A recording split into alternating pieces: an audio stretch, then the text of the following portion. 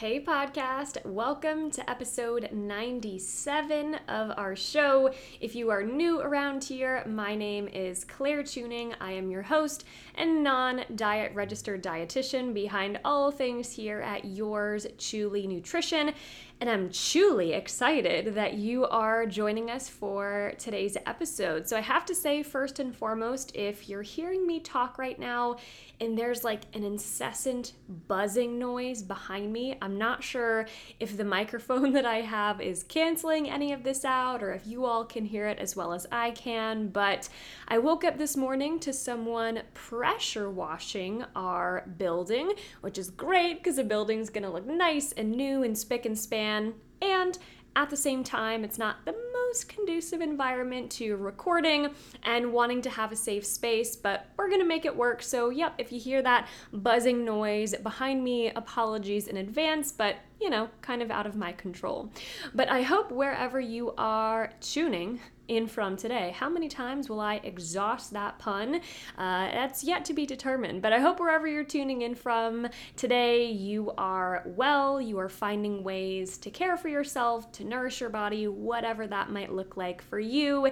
And we're going to dive right into our Yours Truly Goal Slayer featured post of the week, and then we're going to jump right into it with our guest. So getting right down to business today. So for our Yours Truly Goal Slayer featured post of the week, this is actually a really recent post to the time that I am recording this intro. The timestamp on it is 13 hours ago from when I am recording this intro, but I wanted to share with all of you here on the podcast because this individual has a really awesome idea, not only on how to organize a pantry, but also to do so in a way that will maybe afford you a little bit more mental space and freedom from the numbers and the calorie labels, if that is something that is kind of a sticking point for you in your relationship with food. But she writes, calories have always been an obsession of mine. My food choices were not based on preferences, taste, availability, or even basic nutrition. The only focus was on calories. My brain worked as a full-time calculator. I've created a new system at home which has helped me so much in this journey. Mason jars. By simply discarding the label, I found so much more freedom. The nutrition of the food does not change, but the packaging no longer holds the same power over me. I've attached a photo of my first ever Reese's chocolate chip cookie. Although the nutrition hasn't changed, I could never have enjoyed it the same had the calories been staring at me in the face. And this is officially my favorite, all caps, cookie ever. Ultimately, my goal is that the knowledge of calories does not affect my every food choice. But for now, my jars add both design to my kitchen and freedom to my life. And I know you can't see the photo she's included if you're listening here on the podcast, but she has two photos attached to this post. One of kind of like the larger view of her pantry with all of these mason jars and a lot of snacks, trail mixes, nuts, cookies kind of housed in the jars. And then she has one picture of her actually holding one of those cookies that she actually mentioned in the post here. So again, if you are someone who really struggles when you see a nutrition facts label and that really impedes your food choices, kind of like she says, you're not able to make your choices based on preference, based on what you'd like, based on your cravings, but really the calories or any numbers on that label are taking up too much of your mental space and you're looking to just get some freedom from them. I love, love, love this idea that when you bring foods into your home, either you put them into the jars, maybe you get a friend, a family member, a kid to do this for you if you really don't want to have to touch the label at all. But what a great idea to just discard the boxes, recycle them, do whatever you do, just get those numbers out of your space, out of your eyesight, if that is something that really isn't helping you on your journey to making peace with food and your body. And two, I have to say, just from an aesthetic perspective, I love the way this looks. Mason jars, I feel like I don't know, I'm not a style person myself. I do not tout myself to be an interior designer, but I feel like they're pretty classic and I don't know if they will ever go out of style. So maybe even if not for the getting the numbers out of your face purpose, but maybe even if you want just a new look or a new way to organize, this can be a fun and a cost-effective way to do so as well. So if you are listening to me feature our Yours Truly Goal Slayer featured post of the week and you're thinking, okay, I've been hearing Claire talk about this community literally every time I log on to the podcast or I tune in to the show, but I haven't joined yet and I want to because, hello, free tips, video trainings every week, community support around all things intuitive eating, then I would love to invite you to come and join us. So if you are not new to the show, this little spiel on how to join is not going to sound new, but if you are new here and you want to come join us, there are 2 simple ways you can do so. First is by visiting my website, clairetuning.com/community.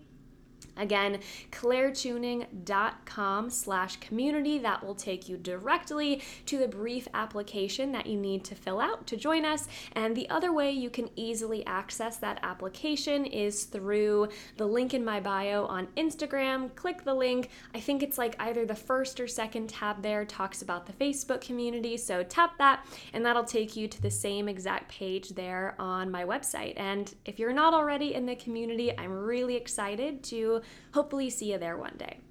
But without further ado, as the power washer hums in the background, gotta love it, I am so looking forward to introducing today's featured guest of our show here and letting you all in on the conversation that I had with her.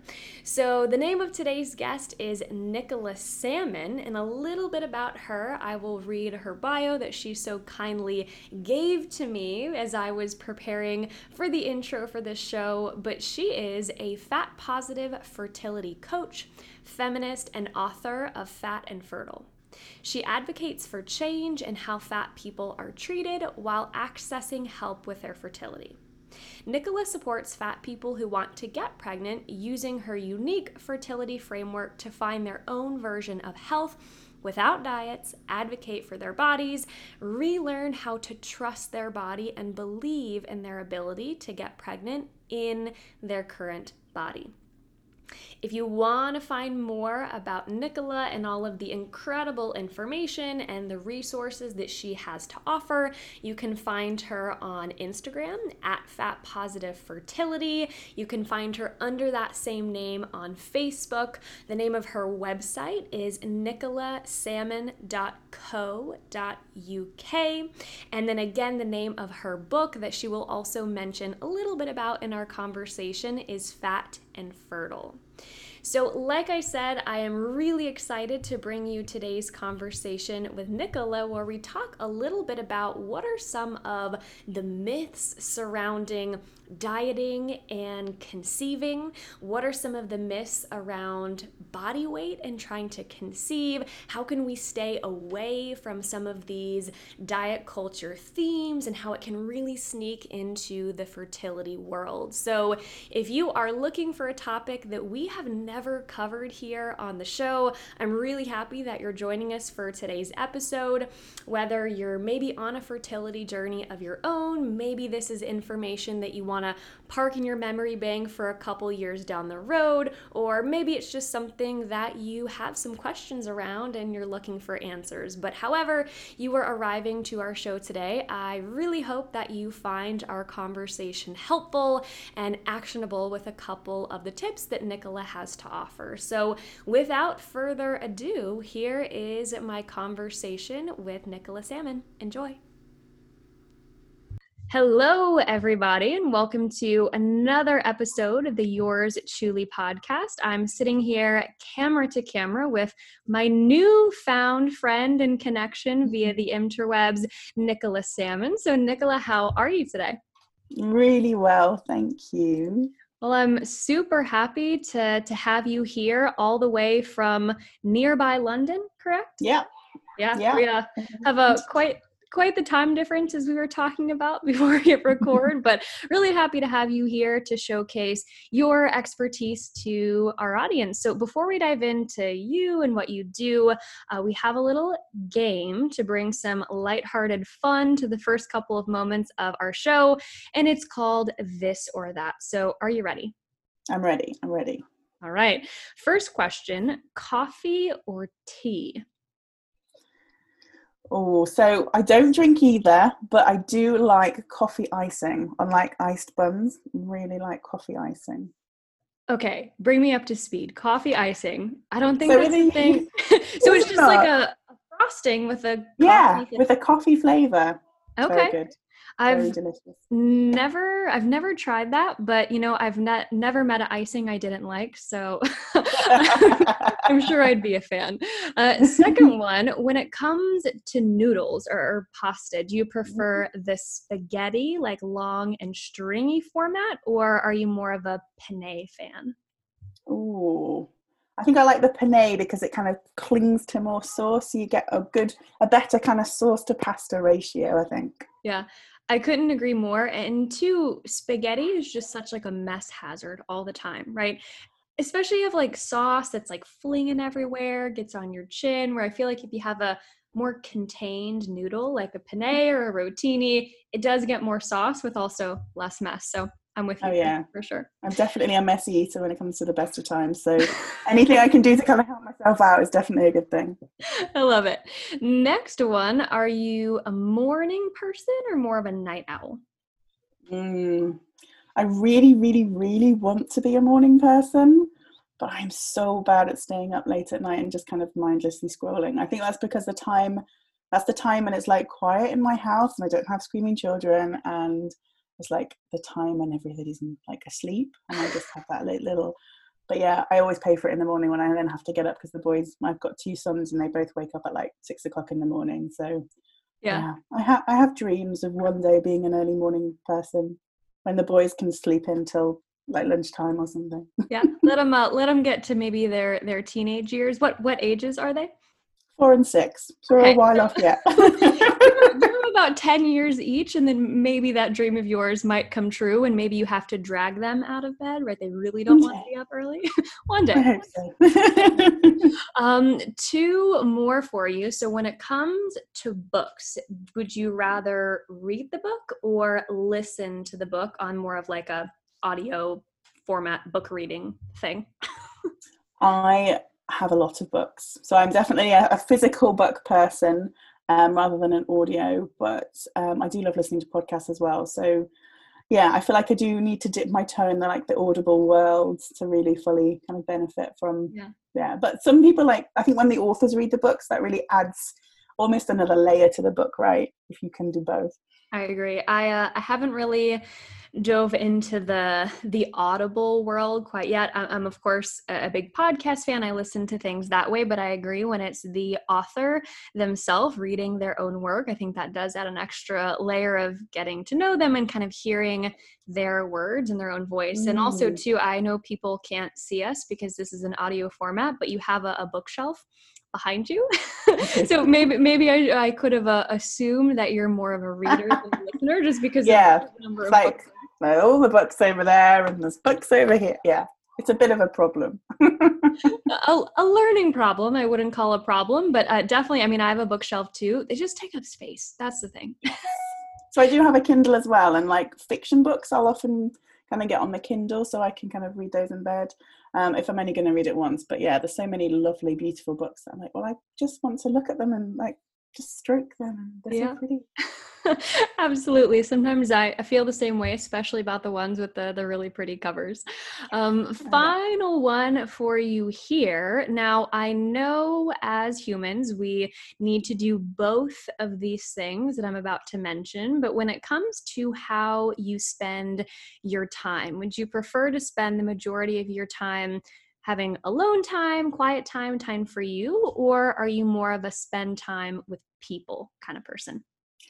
Definitely alone time person. I'm 100% introverted, and I need that alone time to recharge and be a proper human being again if I've been spending too much time with other people, for sure. Yeah, I am very much the same way, and I always tell people, don't get me wrong, I love you, like I love friends, I love spending time with people, but I feel very similarly that in order to recharge and feel like a functioning human, I just need to be alone for a Yeah. good while. Yeah. So now that our listeners and myself, part of the this or that game, I think is fun, but I also kind of use it selfishly too, to get to know more about you, maybe like the underneath, more of what I can maybe see from social media. But now that we all know a little bit more about you, I'd love for you to just spend maybe a few moments sharing a bit about who you are, what your passion is, and what it is that you help people do. So I am Nicola. I am, how old am I? Like 36, I think, maybe, somewhere around there. I have 2 young boys. I'm a mum, and I run my own business. I, as a fertility coach, a fat positive fertility coach, I'm also an acupuncturist and naturopath by training. So my work and my passion, I'm very lucky that they're both one and the same thing. I support fat people who want to get pregnant, and it's been a long journey to get here. I've probably been doing this specific work for about 2 years, from kind of learning about science to then learning about acupuncture to then specializing in fertility. But yeah, like it's taken me a long. I've always been in a fat body. I'm a fat person, and I spent the majority of my teens, 20s dieting, and it was only when my eldest son, who's now 6, was a baby that I really gave up dieting. And really then I had a big hole in my life of like, who am I if I'm not dieting? And then I was so lucky just to be on Instagram at this time and stumble across the wonderful world that is the Haze world, health at every size and intuitive eating world on Instagram.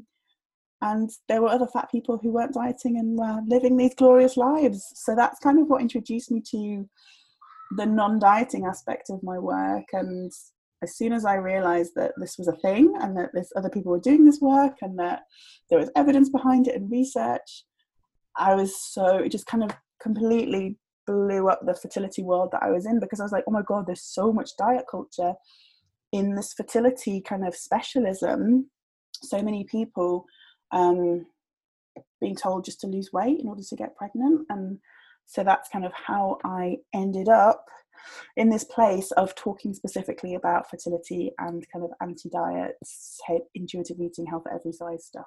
Yeah. So, correct me if I'm wrong, but kind of what I'm hearing from you is you were already in the fertility world kind of before you found health at every size, intuitive eating. Yes. Is that how it kind of unfolded? Yeah. Yeah. And it kind of sounds like, where you are now is kind of a balance of your own personal experience has led you there, maybe professional experience and maybe helping people in the past where a more quote unquote conventional approach wasn't working or wasn't resonating. So and I think for many, coaches or professionals in this space, I think we land, at a spot in our career where maybe we're doing something that we wish existed for us years ago, or maybe when we were going through our toughest moments. So one question that I have for you, because you mentioned that you're a fat positive fertility coach, but I'm thinking since fertility isn't necessarily a topic that we've covered here in depth on the podcast, I'm wondering if some of our listeners are hearing that and saying, what does that mean? Like, what does a fertility coach help me do? Kind of, what does the behind the scenes work of your day-to-day look like? So would you mind maybe offering a definition or the elevator pitch, for lack of a better term, if you will, kind of to what your job description is and what it is that you help people do there?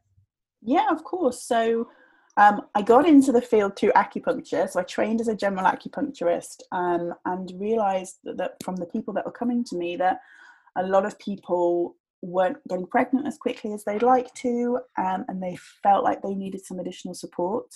And the reason I moved into coaching specifically around fertility was because I felt like acupuncture didn't give me the breadth of like supporting people emotionally and mentally, as well as kind of like that physical component that we were doing with the acupuncture. So that's kind of how I got into it, really just looking for additional ways to support people going through becoming parents.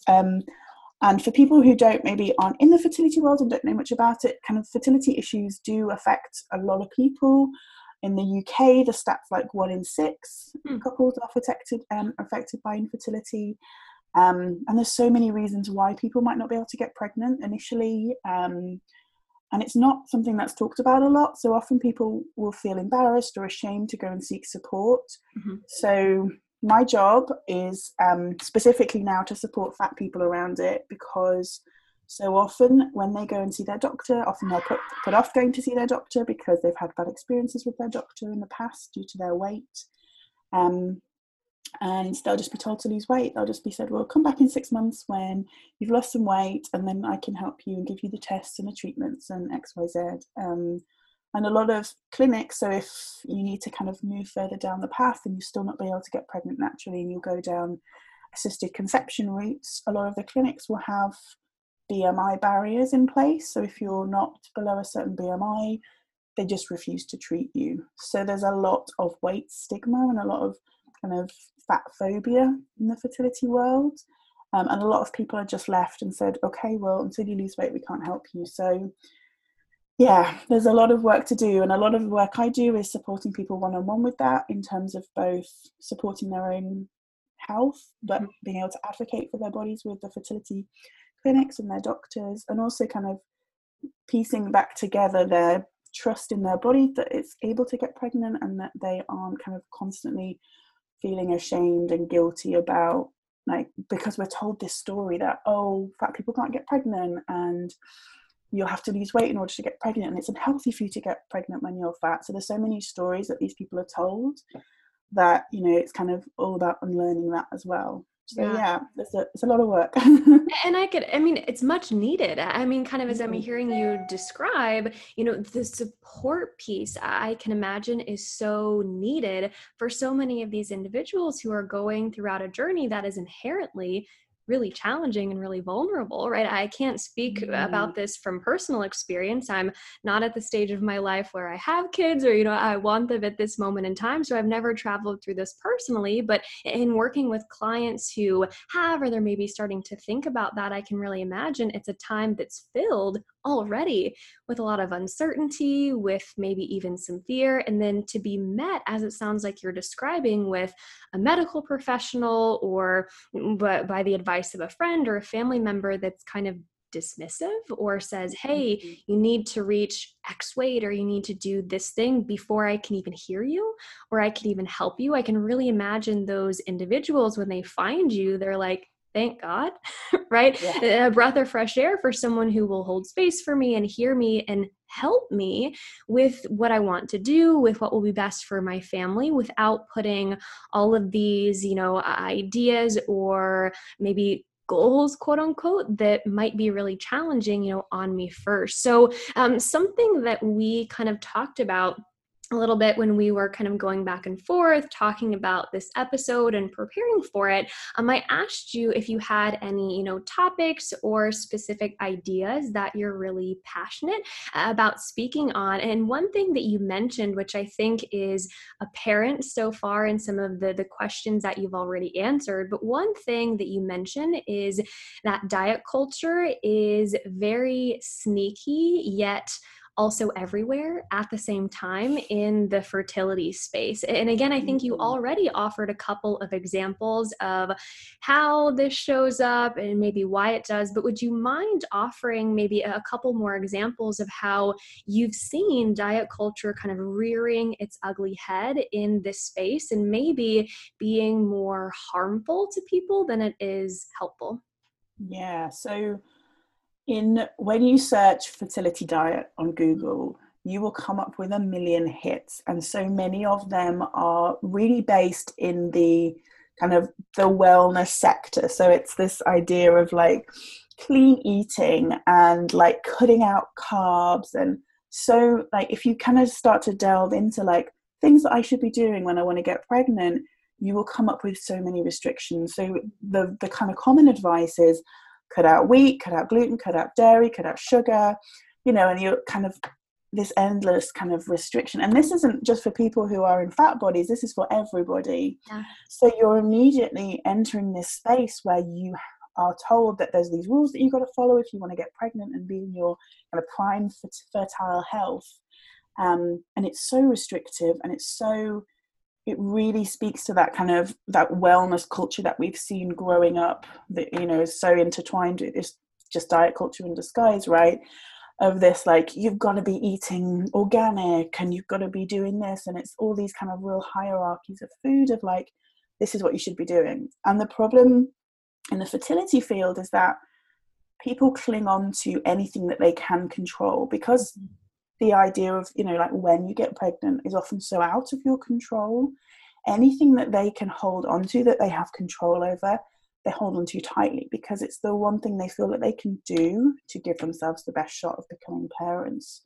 So the food piece of it is something that people can cling on to really tightly. And again, it's just something else they can use to beat themselves up about, or, you know, make them feel like they're less than because they're not cutting out all these things, or they're not able to follow the rules perfectly. So it really is like this intensified diet culture within the sphere of health. Yeah.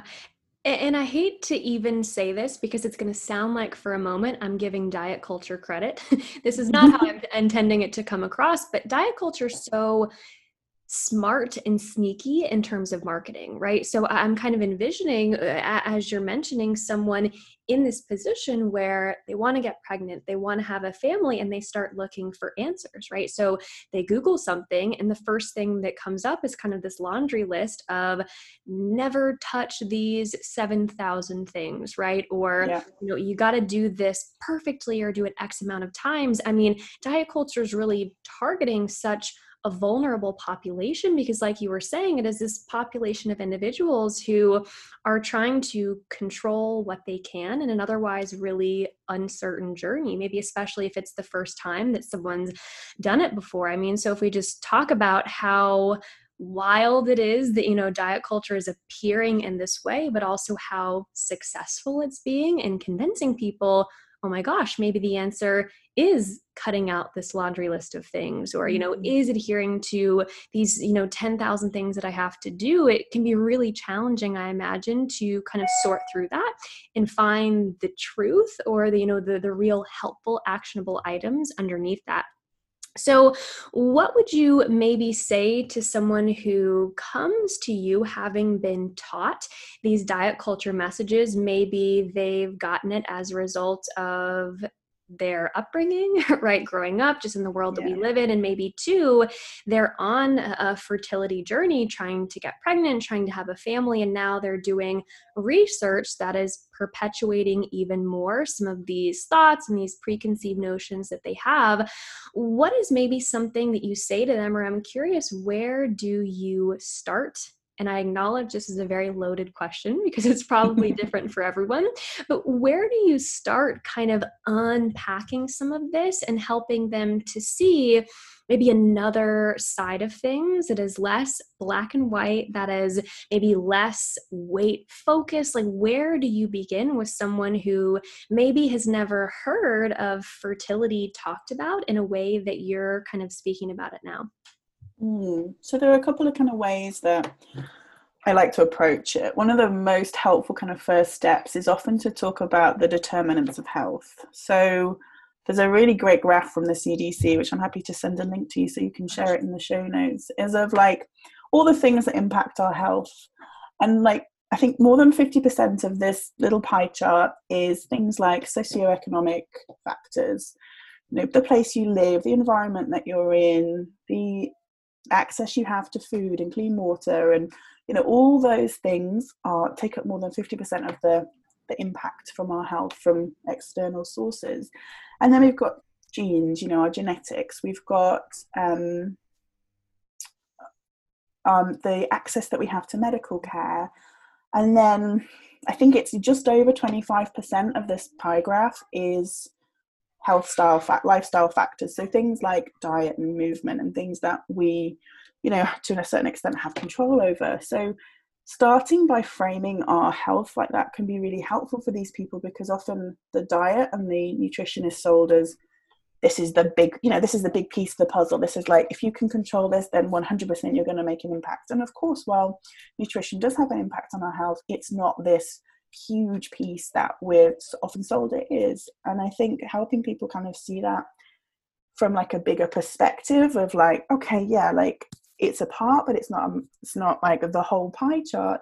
And also that kind of over 25% also includes how I'm moving my body. It also includes how I'm sleeping. It also includes, you know, the hydration that I'm getting and the stress levels that I'm under. So that all of a sudden that little piece of the puzzle starts to shrink and shrink and shrink. And it helps them just to kind of see like, okay, so it's not a big deal if I eat a brownie, right? Because it's not the whole picture. Yeah. And I think that's so important too for your community and for the fertility world, but also just for anyone's purpose who's looking to just move away from dieting, from disordered eating. I mean, the social determinants of health, that is a conversation that I have with many of my clients, because I think so often in the world that we live in and the culture we grow up in, that 25, maybe 26%, like you're talking about, is really blown up. And that's all that's focused on. That's all that's talked about. I mean, hey, even in my training to become a dietitian, that 25% was like 99.9% of what we learned about, right? And what we talked about. So, I mean, we see that it's really no surprise that we grow up when we maybe make it to a point in our lives where we're placing so much emphasis on that very small piece, which, like you said, has some impact on our health, right? But it's by no means the end all be all of our health journey, you know, anything that may happen to us health wise. So what kind of we're hinting at here is one of the reasons why I love intuitive eating, because it takes some of the individual responsibility away from that conversation of health, and we focus on health promoting behaviors, we focus on mental health, we focus on emotional health. It's a much more, in my opinion, well-rounded approach. But something that you mentioned in some of our conversations leading up to our show here, you mentioned that intuitive eating is actually the best, or maybe the preferred quote unquote diet when it comes to fertility, or the preferred fertility diet. So would you maybe shed a little bit of light on what you mean by that, and why an intuitive approach to eating and nourishing our bodies might actually be more helpful when it comes to fertility than some of the more conventional approaches that we are presented with? So for someone who hasn't been able to get pregnant yet, who's on their fertility journey, often there will be a kind of disconnect between them and their body, because we're told in our society that having a baby is something that every person with a uterus should be able to do. Mm-hmm. It's something that should come really naturally, that should be really easy. It's what we're kind of here for. And when you can't fulfill that, when you're not able to get pregnant, all of a sudden there's like a kind of, you begin to hate your body. It doesn't do what you want it to do. You're not menstruating maybe in the way that you would expect it to. You're almost kind of creating this divide between you and your body. And the beautiful thing about intuitive eating is that begins to build the bridge again. It begins to really reconnect you with your body in a way that I don't think any other kind of form of looking at the way you're eating and your relationship with food can. And I feel that is such a huge, apologies for any noise you can hear in the background. That's okay. We have energetic kids in the background. I love it. Yeah, I mean, like when you can begin to rebuild the bridge between you and your body, that is such a huge piece of, you know, this supporting yourself in getting pregnant, because you have to, you know, you feel like your body is failing you, but all your body is trying to do is keep you alive. And often kind of, this is such a stressful journey that often your body can feel, especially if you've been on kind of yo-yo diets for a lot of your life, that it's not a safe time to be getting pregnant. And by really beginning to rebuild that connection with your body and learning how to trust your body's signals, and really learning how to lean in to what your body needs and what your body wants, and fulfilling those needs, it's a really powerful way of bringing yourself back into connection with your body, which kind of is a huge piece of kind of supporting your mental health and creating, you know, that connection, so that you are able to trust that your body's able to get pregnant and can kind of move forward with that journey. Yeah. Kind of something that I'm hearing from you is the fertility journey that one may be on is challenging and is complicated and is stressful enough. Kind of what I'm hearing from you is, let's not complicated or make it more stressful than we need to with all of these restrictions and the rules and the shoulds and the shouldn'ts, but really let's lean into an approach that is focused on connection of, tuning into your body's feedback, and let's maybe let that be the guiding light rather than this set of standards or rules that, again, as we've talked about before, is more stressful and more harmful than it could be helpful. So the final question that I have for you here before we talk about where people can find you and access your resources, but I always like to give as many tactical answers or tips that we can here on the show. I know that is challenging to do when we're speaking to such a broad audience, but I like people, to be able to come in and to learn something and to maybe have a nugget or a takeaway that if maybe they're on a fertility journey right now, or hey, maybe even someone is listening to the show thinking in the future, I'd love to have a family, right? I'd love to have a child and get pregnant. What is maybe an actionable step or a tip that you could offer us or them to try to stay away from all of the sneaky diet culture messages and not get caught up in them when we're on that journey that is vulnerable and complicated enough, as we've been speaking about? So I guess speaking back to kind of the keeping it simple approach that you mentioned, like whenever you're kind of faced with a rule or a something, somebody giving you advice that's kind of related to food, a really kind of great kind of test, a rule of thumb that I kind of live by is, is this gonna be of benefit? Like, is this going to help me, or is this going to feel like a punishment for my body? And if it feels good, if it feels like this is going to be supportive, then awesome. And if it feels like it's going to be a punishment, if it feels like it's going to be hard, if you feel like you're going to trip up or fall off the wagon with it, or if it's in any way restrictive, then avoid it like the plague. So often for all of my clients, like the one rule that we talk about to begin with is like, are you eating enough? And that for so many people is all they need to do, and then magic happens and they get pregnant. Like for so many people, that is the only component of the puzzle that's missing. They're just not eating enough. And I think, like making sure that you are nourishing your body in all the ways you are capable of and able to at this moment of time is really, really a simple kind of easy thing to be able to do. Yeah. Well, not easy, but an easy way to think about it. Yeah. And I love that too, because I think so many of these messages that we receive as a culture is eat less, do more, right? Yeah. And when it comes to having a strong and a nourished body, that's not what we need, right? Because if we look at what's happening, and you can probably speak to this better than I can, but hello, when I'm trying to get pregnant and grow another human, my body has to feel safe and nourished that it's able to do that, right? So when we look at eating enough, again, like you said, to the ability that we are able to do so as often as we can, that's really going to be one of those really important building blocks or pieces of the puzzle that allows our body to feel comfortable and safe and being able to go on this journey. So I know I mentioned that was my final question, but I actually had one that popped into my mind that I'm thinking. Right. I'm trying to put myself in the shoes of our listeners as they're maybe hearing you speak. And I really wanted to touch on something that you did mention earlier in the episode. And I meant to ask a follow-up question, but it slipped my mind, wouldn't you know, at that time.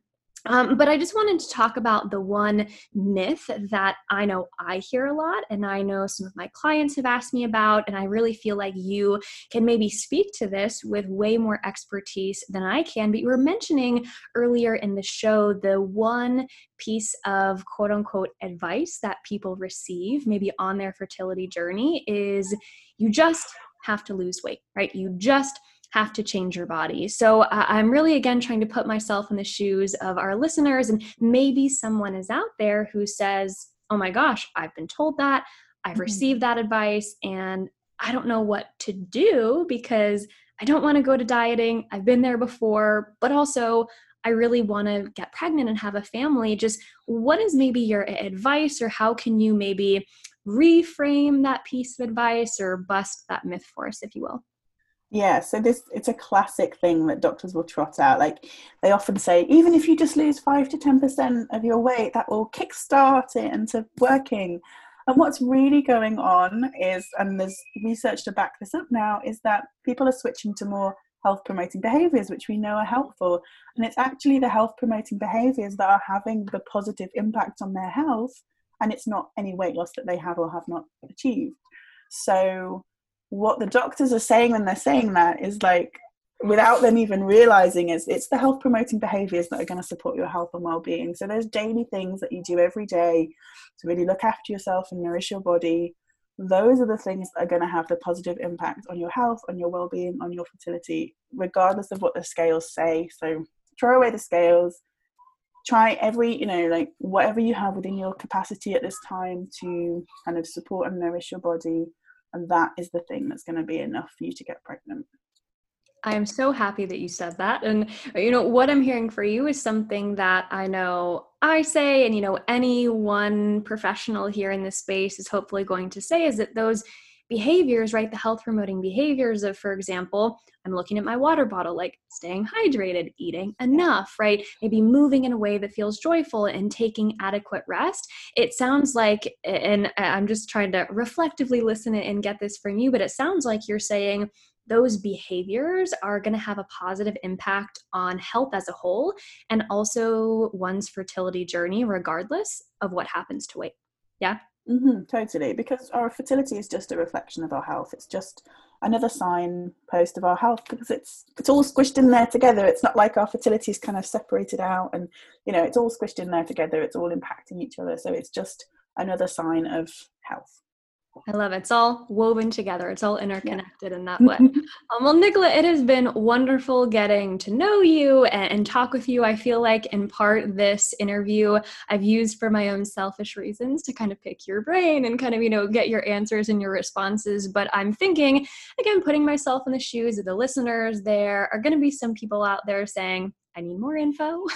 I want to learn more. So go ahead and plug whatever you're doing right now, your social media channels, just where people can find you and learn more about your work. Yeah, so I'm mainly on Instagram. My handle is Fat Positive Fertility. I have a book that you can get via Amazon, which is called Fat and Fertile, which goes a little bit more into my work and how I work with people. And it's kind of like a mix between like my story plus coaching stuff plus research stuff. So it's a good hodgepodge of things. And I have like a free guide, the Fat Person's Guide to Getting Pregnant, on my website, which is nicolasalmon.co.uk. So if you want to get a little bit more info, you can go and grab that. So long story short, you have a lot of resources out there Yeah. for people to learn more and, Lots of stuff. continue this conversation on their own terms. So again, thank you so much for being here, for carving some time out of what is your evening and my afternoon. And everyone go check her out on Instagram. Her content is really helpful and educational. So I am hopeful that our listeners will follow suit and come over and see a little bit of what you're doing. But my friends here on the Yours Truly podcast, that is all that we have for today. So we will sign off as we always do. Yours truly, Nicola and Claire. My friend, that is a wrap for episode 97 of our show with Nicola Salmon, all about fat positive fertility. So Nicola, if and when you are listening to this, a big shout out and a thank you to you for not only allowing me to selfishly grab a little bit of time with you and to learn from you, but also for being willing to share some of your story and expertise with our audience here on the Yours Truly pod. So speaking of our audience, yes, I'm talking to you, listener. If you have a couple of extra moments either today, tomorrow, whatever day, and you loved either this episode or anything that we share here on the podcast, the best way to say thank you and to pay it forward so we can keep coming back every week and sharing new content and sharing new messages is to like, love, share, rate, and review this podcast. So if you're listening on iTunes, go ahead and tap those 5 stars, hit the subscribe button, leave a review if you feel so inclined. Also, if you're listening on iTunes, there are 3 little dots in the bottom right-hand corner of your screen. You should be able to tap that and get a shareable link to either text out to a friend, to email out to anyone who might benefit from hearing this message. If you are listening on any other platform, hit follow. I guess you can like us there too. Whatever you can do on any platform you are listening on to show the show a little bit of love to help us grow and reach more individuals who need to hear this message. So as always, thank you for being here, and I will be back next Wednesday with episode 98. So until then, take care and we'll talk soon.